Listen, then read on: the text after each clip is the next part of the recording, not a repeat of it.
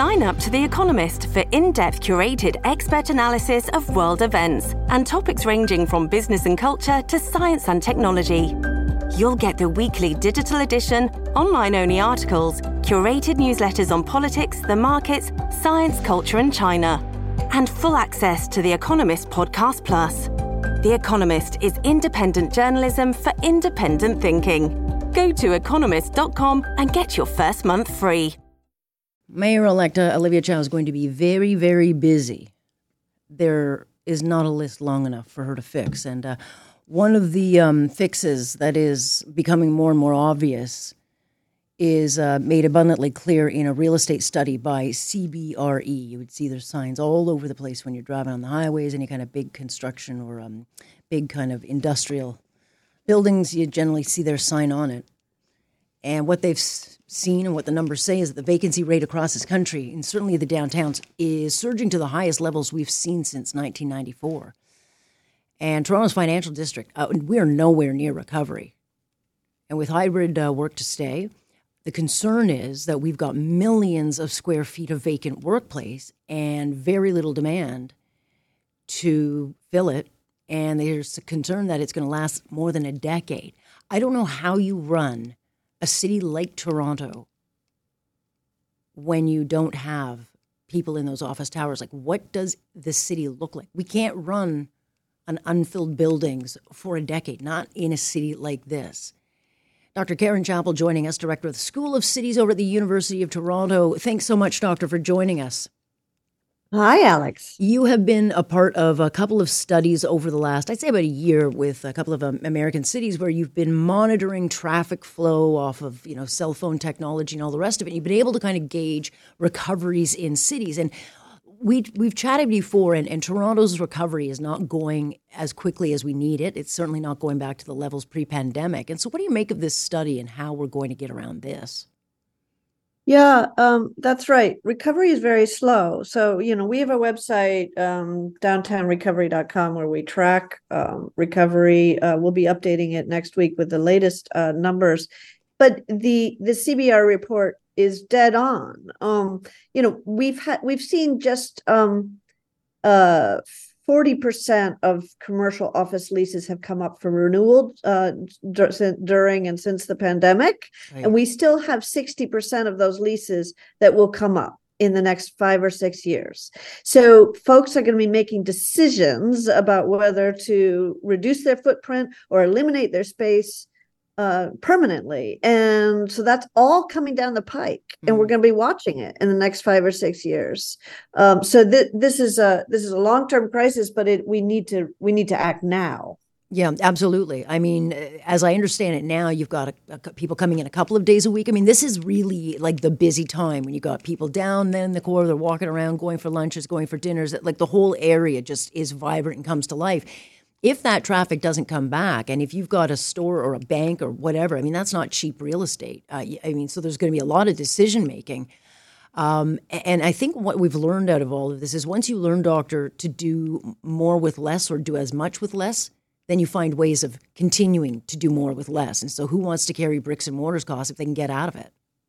That's right. And so, yeah, you're going to see shareholders starting to back out. You're going to see buildings up on the market. You're already starting to see that across the U.S., folks selling buildings. There was an article yesterday in the New York Times about an office building in downtown Lower Manhattan where they tried to convert it to residential, couldn't get the permissions, so sold it for a song. So and they filled it with which? They couldn't change it to residential. They couldn't get the permission to convert it because they convert everything there. There's not much they don't convert. Yeah. They started after 9/11 converting Lower Manhattan, and it's been actually tremendously successful. They converted whatever they could, but zoning is stopping the rest of it. And we have the exact same problem in Toronto, where zoning and permissions are going to make it really hard to flip over this office space.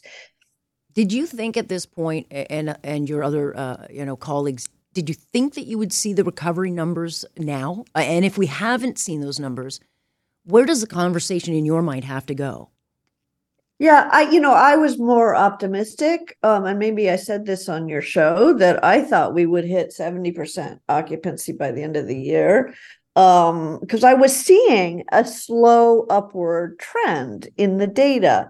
So if it continued, we would be slowly getting out of the water. But the problem is that that trend flattened and actually declined in some areas. So it actually looks like this issue of folks kind of settling in on a hybrid work pattern or a remote work pattern, that's actually come to fruition, and we're going to see that it play out now. So it calls for action in a way that I wouldn't have said a year ago. Yeah, that's interesting. But, how much is this? And I don't know if you've got the kind of data, but there's pandemic recovery. But in other cities, I don't think they have the construction issues that we do. I mean, they've crippled the downtown with construction for the next decade. And I have to think that some of this is caused by that, where you've got people saying, I'm not going to sit in traffic for an hour and a half to get downtown when I can just do my work here and just, how much is that playing a role? Yeah, that's a really good point. It is not pleasant to drive down around Queen Street right now. And then you have TTC cuts on top of it. So suddenly your transit's not coming as frequently. So we're just making it harder to get downtown, which is unfortunate because, if we're not going to have those office workers, we do need to have visitors or residents downtown. So we got to make it a livable place for them. Yeah. And so what do we do? Because, in the numbers in this report, they're saying, we might take about a decade to recover. You can't leave a city like Toronto, empty this way. It just, it doesn't work. What do we need to see the conversations look like? Does this turn into a mix of housing? I don't know how to reimagine the city of Toronto's downtown to make it functional, and it carries through into more function. Do you know what I mean? Like either it becomes a New York Junior where we're retrofitting buildings, making it livable, where you've got a mix of people living and working, or what do they do with the space? But people and businesses are going to have to make decisions. Yeah, no, absolutely. And I think the city is going to have to work with the private sector and some of the big landlords downtown and say, hey, first of all, we're going to make it super easy for you to convert the buildings to residential that can be converted, which is only about 30% of buildings. Not every building can get converted. You would think they would change the zoning rules by now, but they that's right. They'll need to take action on that. And I would love to see those buildings turned into student housing. I think a lot of them, they might not work for expensive condos, but they might work for little dormitory rooms. So that I think we should be looking at that.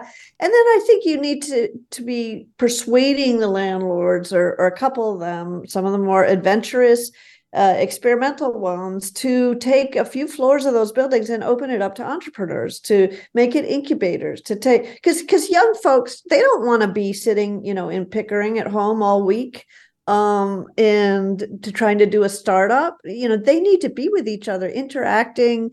They need to get different types of services and conversations, so shared spaces that you can kind of utilize short term. Interesting. Exactly. So next 10 years may be very, very difficult for the city of Toronto. No question about it. We have so many challenges, but it's certainly interesting to see the data flow in. Doctor, we will chat again, so I appreciate the update.